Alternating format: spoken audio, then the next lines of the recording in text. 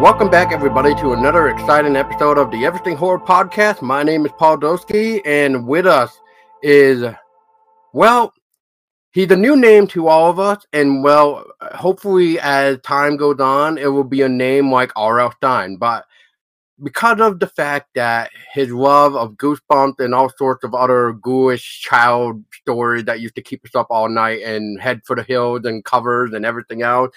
Anyway, let's introduce you to R.H. Grimley. Welcome to the show. You. Yeah, thank you so much. Glad to join you. Hey, no problem. So, you know, as everybody who comes on here, can you give us a brief description of who you are? Sure. Let's see. So, my name's Rob Grimley. I am a big fan of horror, but when I say horror, I mean like fourth grade horror. I love like Gremlins and that kind of thing. I think it's super fun. I love to get spooked out. And yeah, just when I was young, I wasn't it was really hard to get me to read. I didn't like doing it at all. And then a little series called Goosebumps came out back in the 90s. And that, I saw the covers. I was like, oh my gosh, that looks so cool. And from that point on, I was kind of hooked on reading, and that led me to all sorts of other, bigger books after that. But it kind of all stems from Goosebumps. And, a couple of years ago, I've been wanting to write a book for a while, and I just got this bug to write some kids' books. And I thought that'd be super fun to do.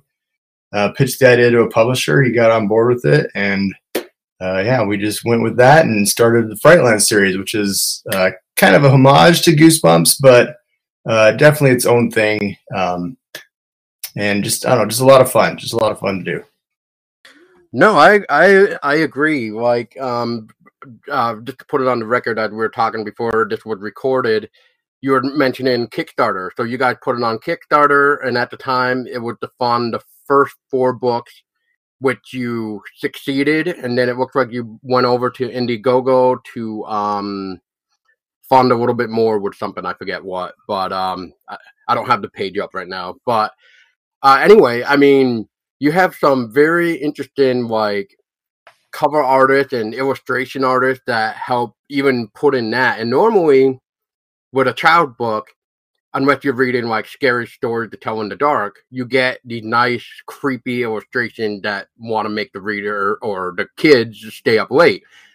So with that, I guess to start this off is with the illustrations, was that always a key point you wanted to add to your stories, or would that kind of added in after you have already written? That was part of the Kickstarter when brainstorming with the publisher, trying to figure out different add-ons and stuff we could do. I just thought, it'd be super cool to get at least a couple of illustrations in the books, kind of in that, scary stories to tell in the dark style. Because I just think it's fun just to put I don't know. I think it's just like a little fun treat when you're going through and suddenly there's a really cool, creepy looking picture in the middle of your story to kind of bring it to life a little bit, especially for kids, that's kind of how that came about. We had to look through lots of DeviantArt pages to find illustrators we thought would be a good match. And David Romero came up, and he's awesome. He does some really creepy stuff, and it was fun to see him do his style, but with, kid related things. Kid appropriate things.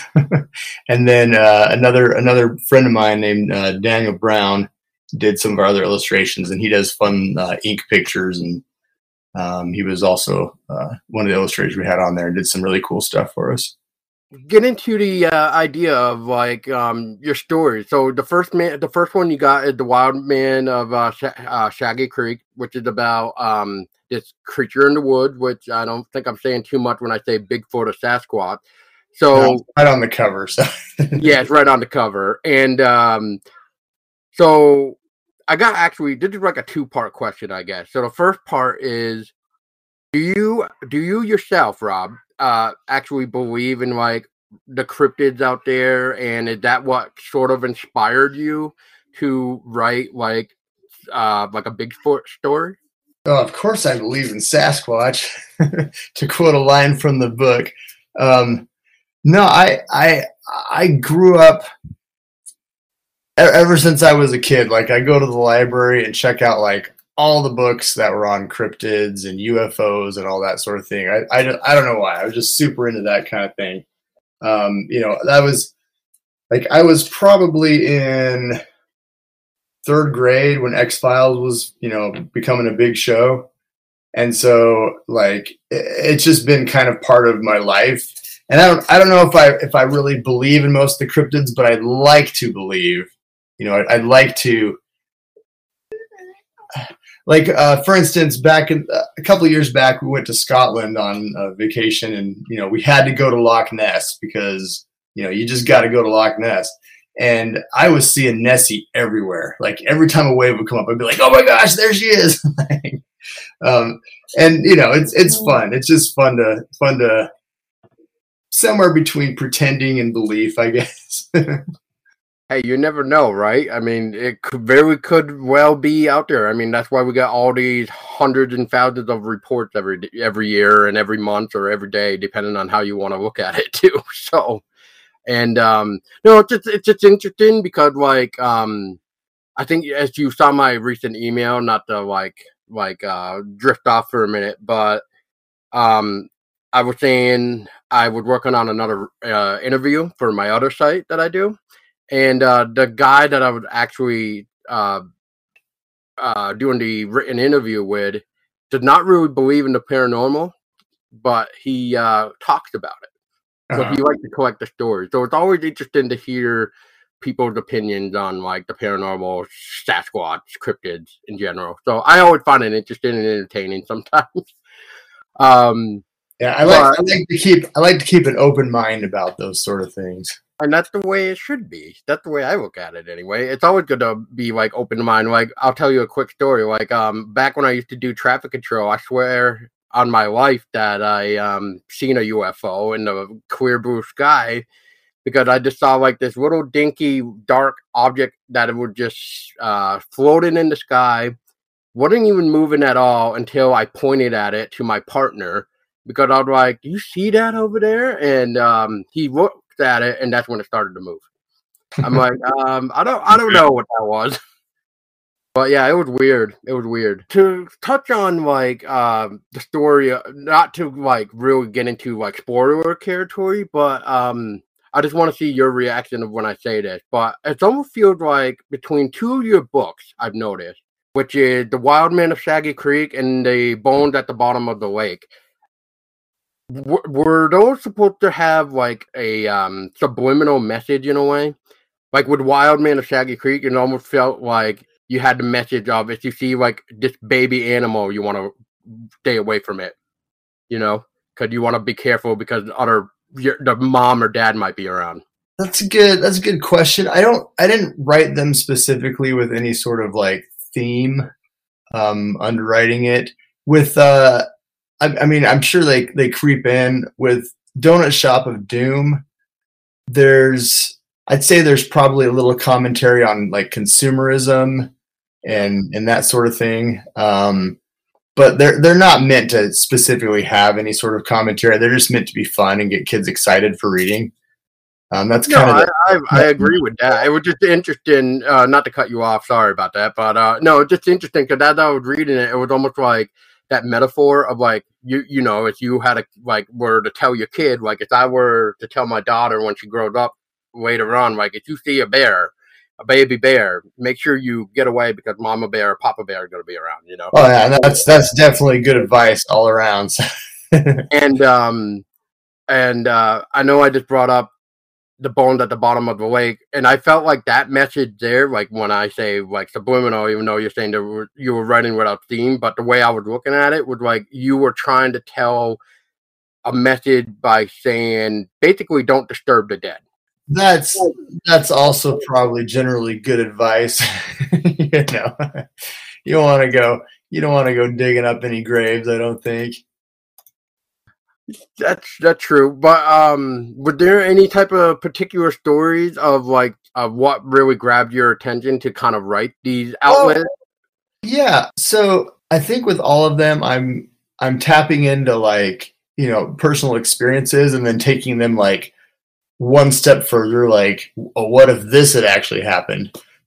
For instance, with the Wild Men of Shaggy Creek, that's all based. I used to live in Georgia when I was little, and that's kind of all based off the memories of my backyard, because we had a house that was, it had a little bit of, a grassy yard, and then it just turned into a forest behind that. And we would go exploring in there.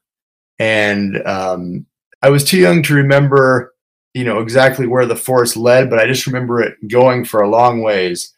And there was a giant kudzu root, because there's these vines that grow everywhere, just like in the book. And there's a giant root ball in the middle of the forest that you could literally like hide in it, like if you wanted to. You could. It looked almost like an Ewok village hut from the Ewok Adventures.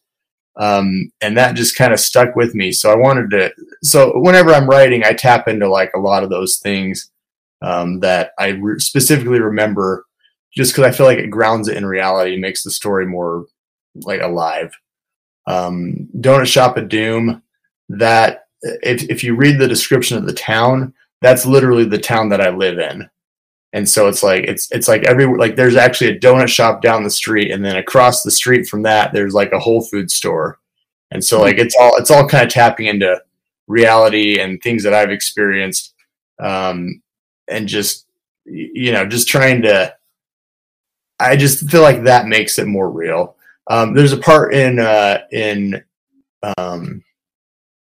Bones at the Bottom of the Lake where the kids fall. One of the kids falls through the pier and into the water, and then there's another part where he pushes his sister into the water and she like dives down.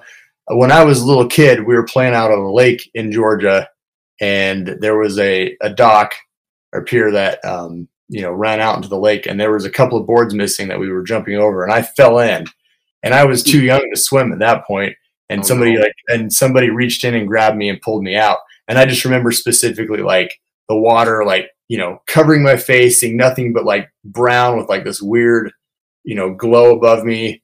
And I actually remember like a turtle or a frog or something swimming past me, and then somebody grabbed me and pulled me out.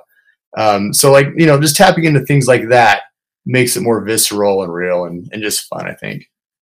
No, that's awesome. I actually like it when authors actually have something more experience of personal experience is what I meant to say, of bringing it into the book. Because yeah, I agree. I was wondering like if any of these were kind of based off of personal experiences. Like I have a creepy story too about like when I was little, and I still can't figure out what was going on that night. So as you're talking to personal experiences, I just looked at why I don't sleep on feather bed, and I'm thinking to myself, please tell me you didn't like sleep on a feather bed and then all of a sudden had like lumps or something that you had as a kid or something.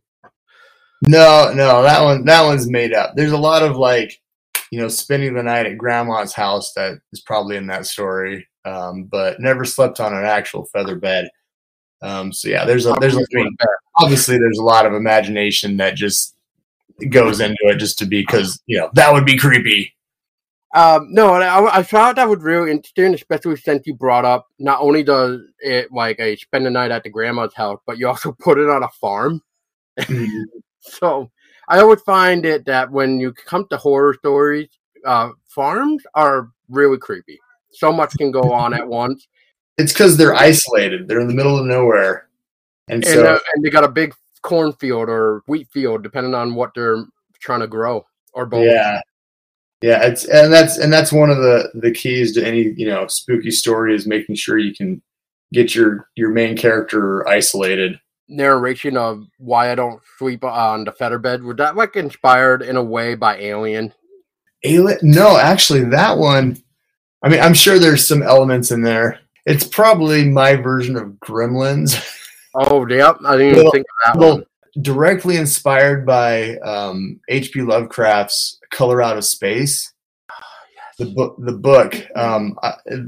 I read that story and I was like, it was like, I love it. It's so good how it's so creepy without actually even telling you anything. Like, you don't really know what's going on, but it's so creepy.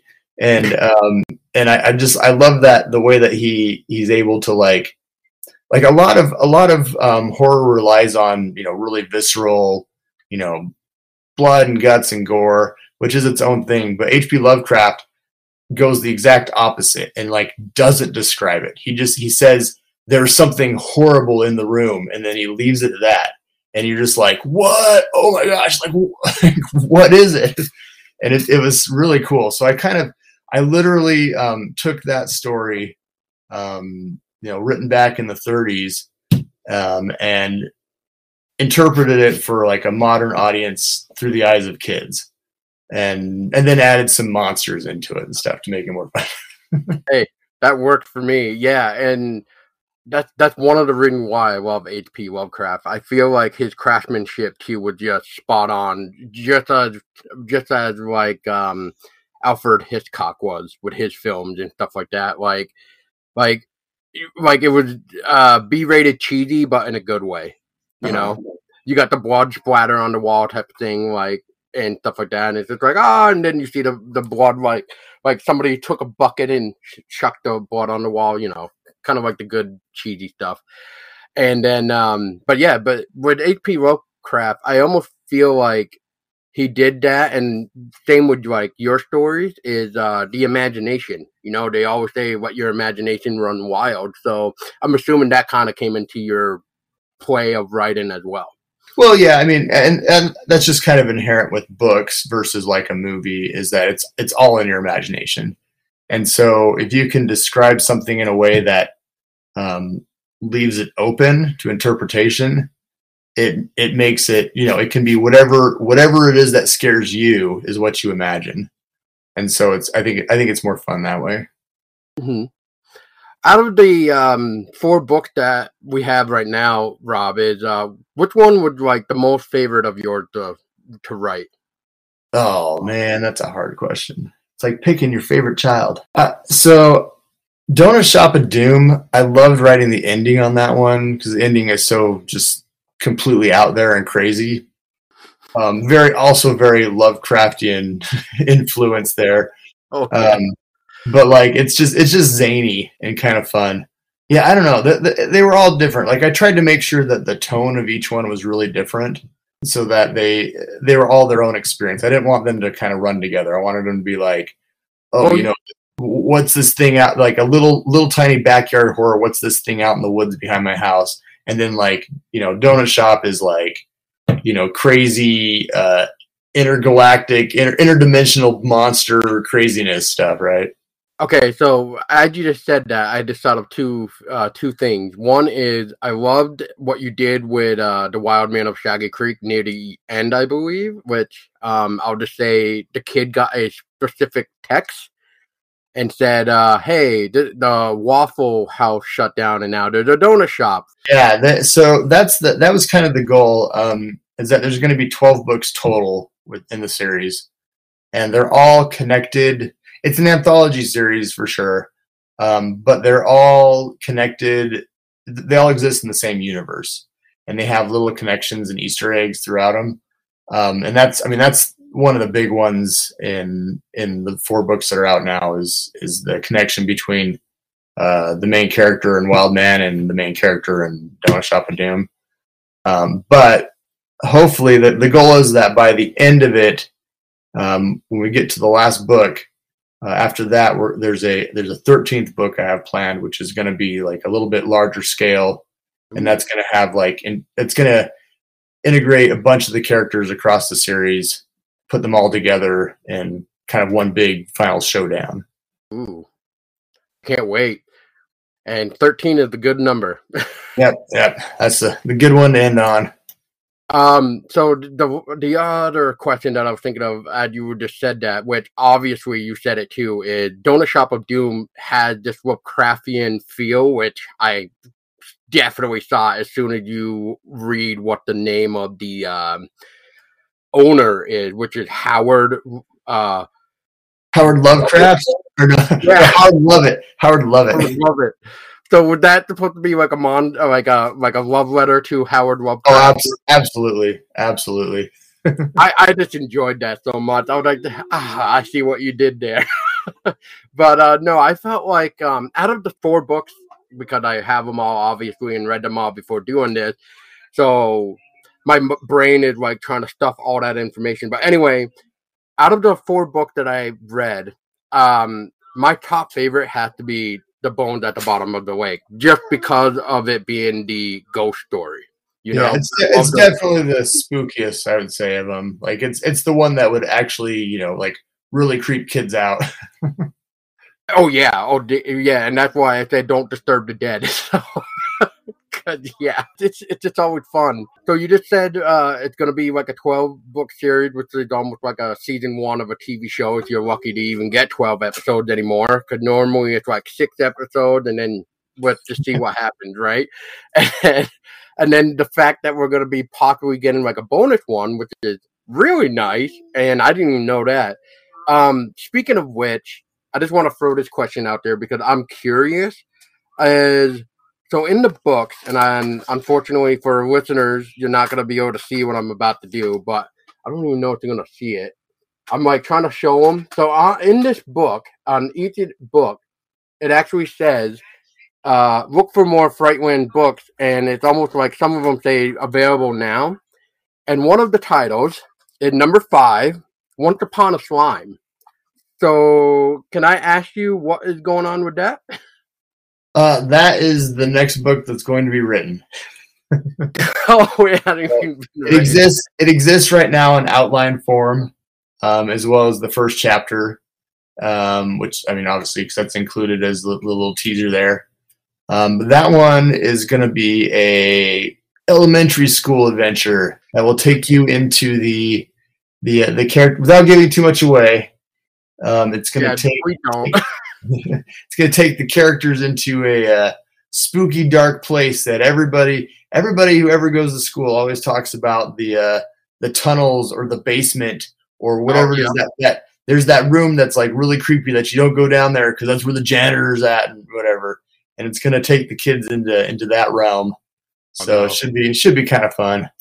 It definitely sounds it. I was just curious though, because like almost every book, even in the back, Rob, just like I said, I don't know if you're gonna see it, but even right here where the form is, where I like this. It's like the old school style books for people listening.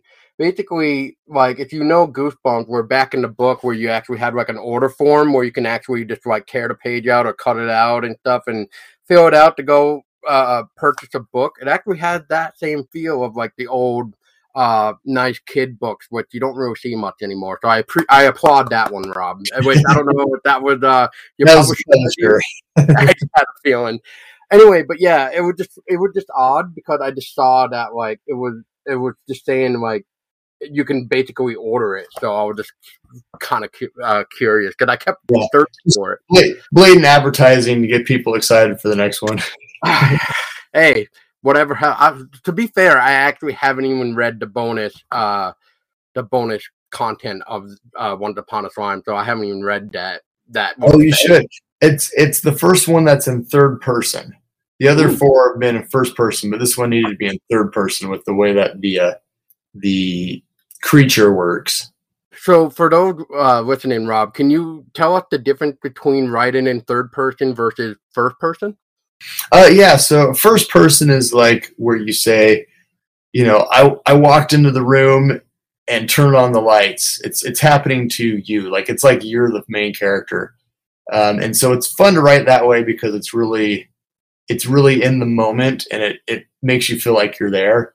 And third person is where you say, Scott walked into the room and he turned on the light. So it's like you're watching a movie, like you're watching it happen to the person. And third person is really useful. I think most books are probably written in third person, but third person is useful because then you can move around away from the main character. So you can, instead of having to stay with the main character in their head the entire time, you can just move into the next room and see the monster that's waiting there in the room. And so it's a good way to build suspense and gives you a little bit more maneuverability within the story so you can look at different people and that sort of thing. Oh yeah, I completely agree. And I'm trying to think of a good example right now, but I can't, like nothing's really popping to my head of like third person because it's one of those things where Well, I'm trying to think. Oh, I know. Stephen King, The Stand. That's in third person. Oh yeah, I think most does. I don't even know. Does Stephen King ever write in first person? I don't think he does. I think he does third person. I think maybe his short stories. I think there might be one of his That would, short that would stories. make that would make sense. Yeah, I don't know. I'm pretty sure. Like, Otherwise, I know everything is third person for sure. yeah, But that's the most common way to write because it's fun because you can go bounce to any back part of and the forth. story. Yeah, Yeah, you can bounce back and forth between this person, that person, so that way it draws more of like what other characters are in the universe of that you're talking right now. Yeah. And don't get me wrong, I love those type of books too, but sometimes like it is really hard, depending on the writer. And I'm not saying you, but I'm just saying in general, is like you start reading the book and then you get that third person aspect and then it goes to this person and that person, then it tries to go back to the first person, and then you're like, wait, who am I supposed to be reading again? oh yeah, that's definitely a challenge, especially with like epic fantasy and that type of thing. Oh You yeah. get like 50 different characters you're following, and it's really easy to get confused. But that's all. That's a cross between the writer just making sure that they're being really clear with who you're following, and then also paying attention as a reader. Yeah, that's why I like audiobooks. And speaking of audiobooks, you actually so far have one audiobook narrated by BJ. His last name is escaping me right now. Wimpy. And thank you. And he actually narrated The Wild Man of Shaggy Creek. I reached out to him.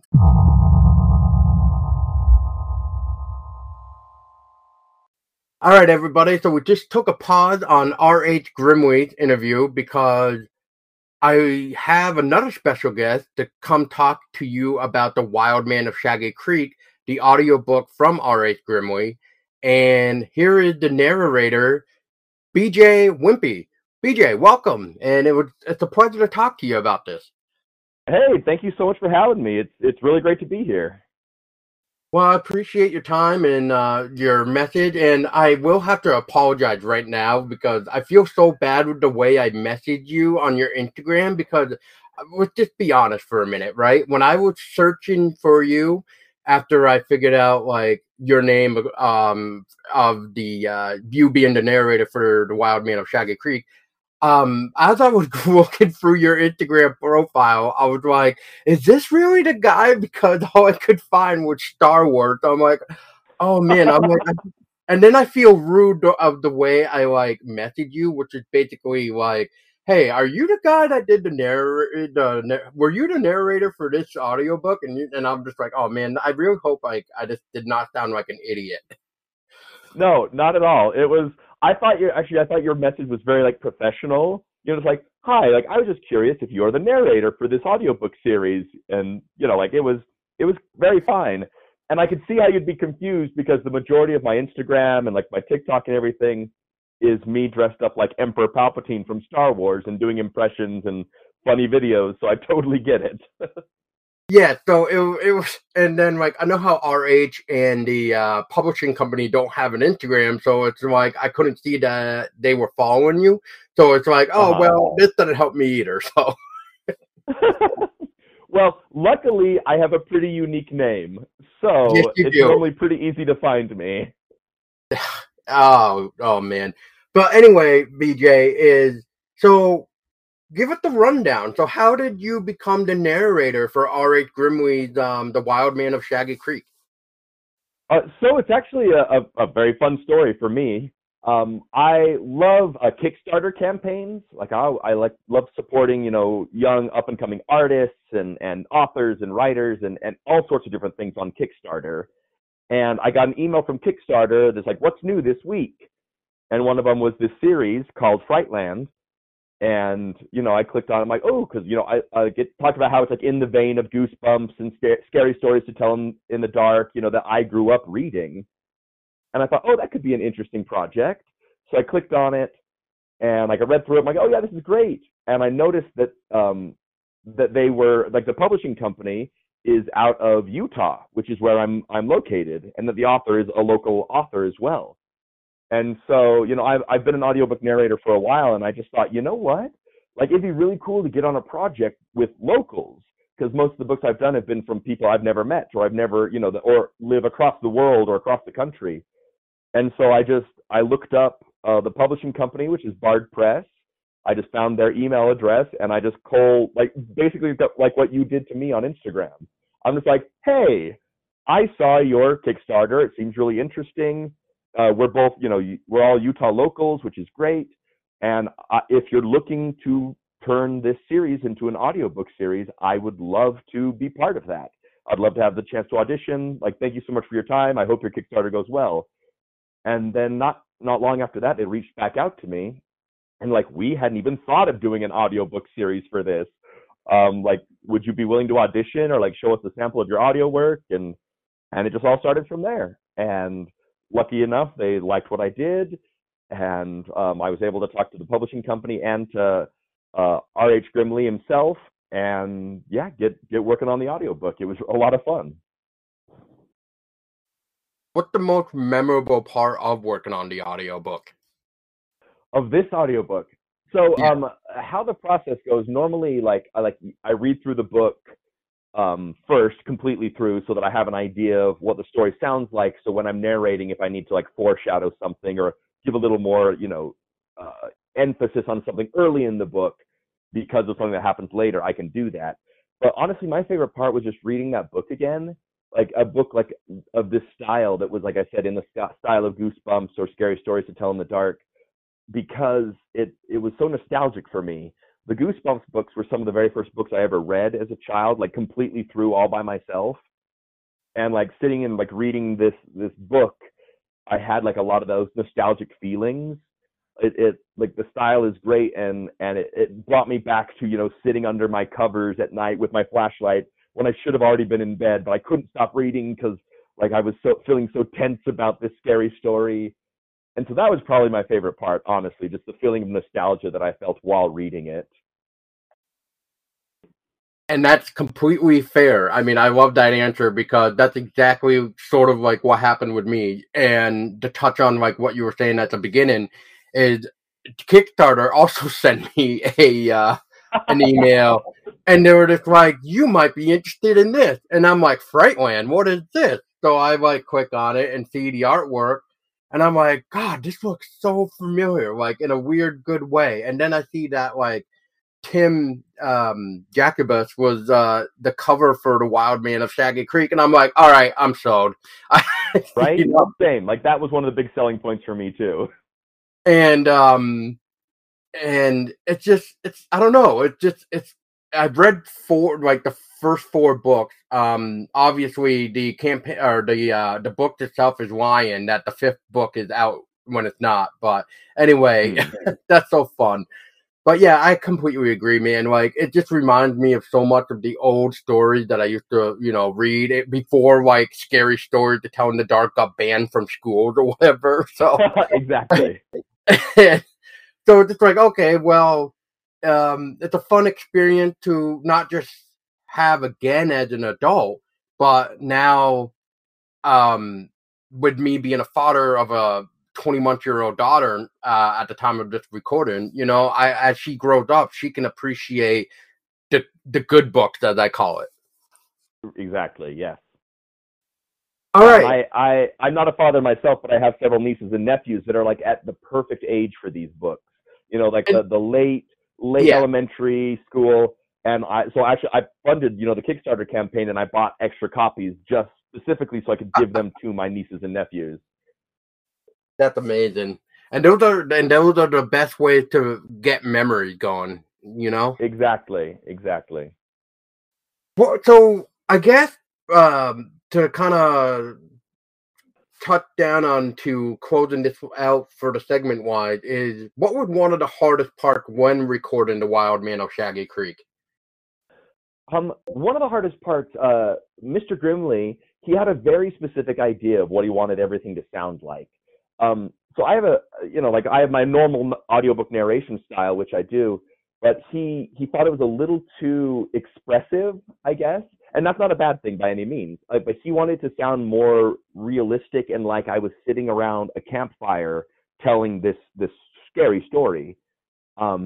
And so he asked me to, like tone down my voices a little bit and tone down the overall expression and excitement that I normally record my audiobooks in, so that it would sound a little more like I was sitting around and being slightly more intimate around a campfire telling this story.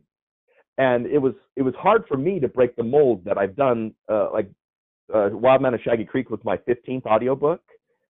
And so, I definitely have a style that I've been doing for, 14 other books. And so to break that mold and to do something slightly different was hard for me, but in hearing the finished audiobook, I really like it. And going forward, it might be something I try to bring into some of my other audiobooks. And so I'm really grateful to Mr. Grimley for, giving me that direction and knowing what he wanted. That's always great with an author, when they know what they want and that they're able to express to you what they want. Because I've had other authors who've been like, I want it to sound broader. And I'm like, great, what does having it sound broader mean? And they can't explain it to me. And I'm like, well, that does me no good.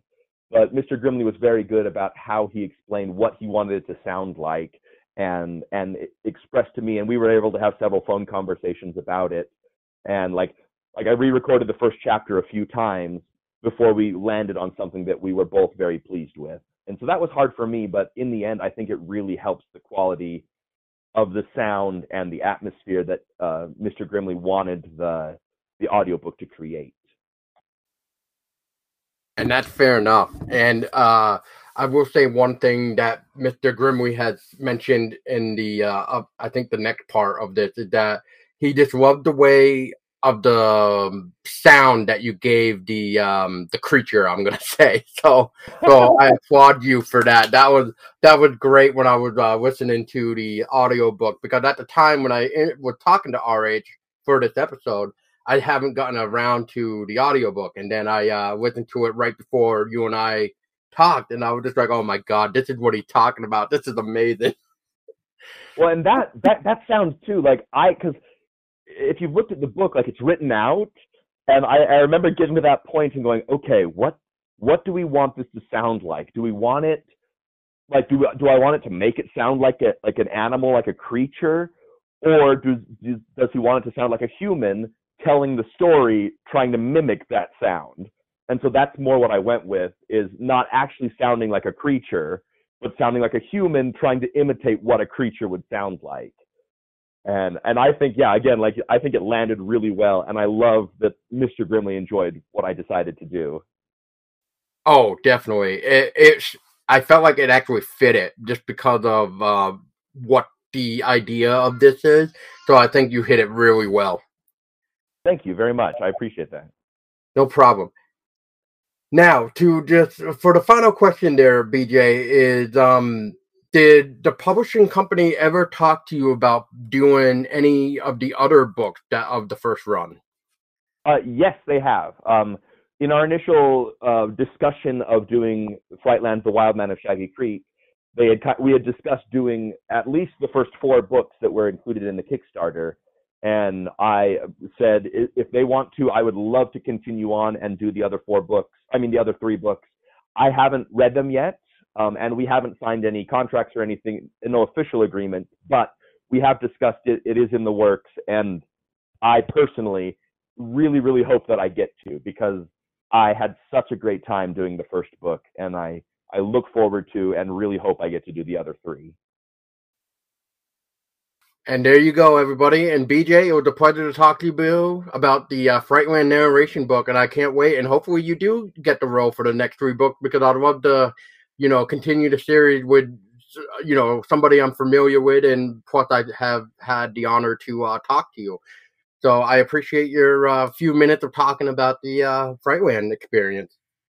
Thank you very much. And if you guys haven't, go ahead and go out there and either read or listen to FRIGHTLAND, The Wild Man of Shaggy Creek. I hope that you feel as nostalgic and happy and scared is what I was going to say, scared.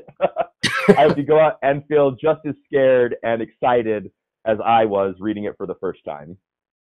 Yeah, and it's such a nice, good old-fashioned campfire story in a way. So agreed. So for everybody else listening, here's the continuation of R.H. Grimley's interview with myself.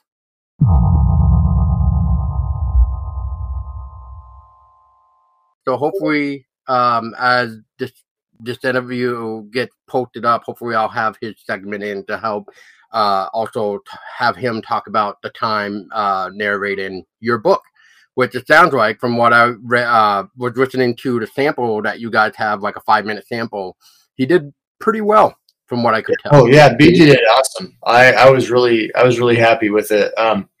With kids' books narration, I listen to a lot. I have 4 kids, and we listen to a lot of books on our audiobooks. I was going to say books on tape, but that's how it used to be. It's not like that anymore.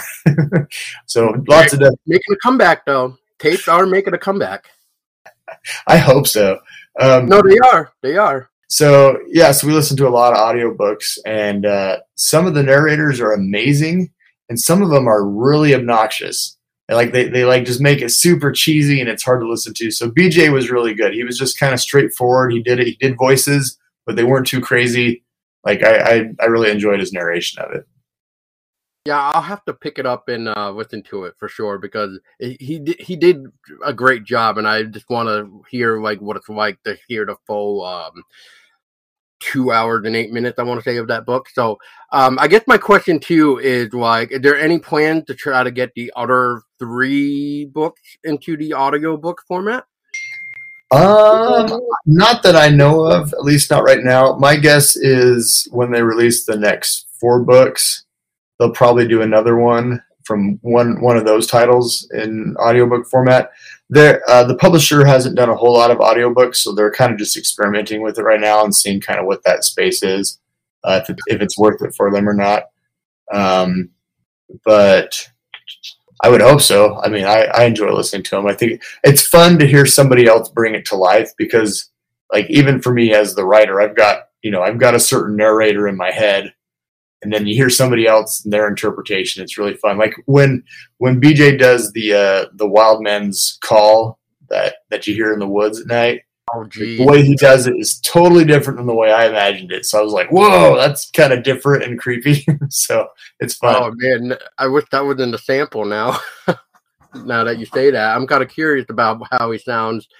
No, that's just interesting, because as an experimental taste, I really hope that the audiobooks do good, so you can actually bring maybe all 13 books into the audiobook franchise of making it more alive. Yeah, it was definitely fun. Definitely fun to listen to it. So hopefully we'll see what happens. Would you narrate? Would you narrate your own books? Oh, heck no. No. No, heavens no. I can't stand to listen to my own voice. So it was fun. I got to a couple weeks ago, I guess 2 weeks ago, I got to go read to elementary school. They had the 3rd, 4th, and 5th graders come in, and we got to listen. I got to share with them the couple chapters from the books, and it was super fun. But that's different than actually recording the whole thing and then having to listen to myself. Hey, it works. I mean, that's always fun too. The response of the kid must be like really exciting to see their reactions and stuff. Yeah, it's always fun to you have a whole group of kids come in, and there's some that are like super into reading, and there's some that are like, I hate reading, and and there's some that are like, I'm too cool for this. This is gonna be dumb. And then about the time you get to the 2nd chapter, they're all just like sitting there with their mouths open, listening, like. They're super into the story at that point. So it makes me feel good to know that I've at least accomplished my goal of trying to make it interesting for kids. Speaking of kids in like school groups and stuff like this, is this like how, or have you like taken a book before it's been out to kind of test the students of how they would react? Not with students, but I let my son read all the books when the rough drafts finished. He's 10 now, and so he's right in the perfect age group, and he loves to read. So he'll sit down and just read the whole thing, and then give me a thumbs up or a thumbs down. and I trust his opinion because he's really honest about it. So. That's pretty good for 10 years old. So I mean, and he should know already like what he likes, what he doesn't like to read anyway, or what doesn't work well in a story. I'm assuming. Yeah, your kid would be the perfect like test subject, as I may say. Rob, I don't want to take up any more of your time too, but like you guys have a fan club too, which is nice. Can you give us a little bit more details of what this fan club is supposed to be involved? Yes, yeah, so they have the FRIGHTLAND fan club, which is basically it was through the Kickstarter, and when they do the next Kickstarter, there'll be another opportunity to join it as well. But basically, it's you get a little bit of swag, and you get a bi-monthly. I don't want to say newsletter because that sounds boring, but you get a little mini magazine, digital magazine that has interviews and activities and some short stories that I wrote and things like that. Just like little extra R.H. Grimley throughout the year, some little creepy stuff for to keep you held over till we get the next books out. So. Well, that's awesome. That's awesome. And I guess my second to final question is like, so is there any chance that you can give us any more tasty teasers of other book titles coming out, or have you not even gotten that far? Oh, we have all the titles. Let's see. I'm not sure which order they're going to be released in, but obviously we'll have Once Upon a Slime, and then I think this is subject to change. I think one of the next ones will be The Owls in the Woods, which is a UFO one, and then Ice Cream You Scream, which is about which is about a mysterious ice cream truck driver who drives around the neighborhood, which, spoiler alert, may or may not be the return of one of our past monsters. Okay. So, Rob, thank you again for your time, and I appreciate it. Sort of like a little short notice in a way. You're more than welcome to come back on in the near future when more of your books come back. I would love to pick your brain again if you're willing. And absolutely. I guess for everybody else listening is how can people stay up to date, and where can we find your FRIGHTLAND series? The FRIGHTLAND's available on Amazon and other digital booksellers, but you can get your paper copies on Amazon. And you can also go to frightlandbooks.com, and you'll be able to find information there. All right. Well, Rob, thank you so much for your time. And for everybody listening, thank you for listening through this interview. And I hope you guys enjoyed R.H. Grimley just as much as I did talking, because it's always good to find new children authors that want to put the scares into your children, to terrify them, to want to pull covers over them with a flashlight and read the book, because that's what they do when you close the door saying goodnight afterwards, because they want to stay up and read. All right, Rob, thank you again. And for everybody else, stay scary, everybody.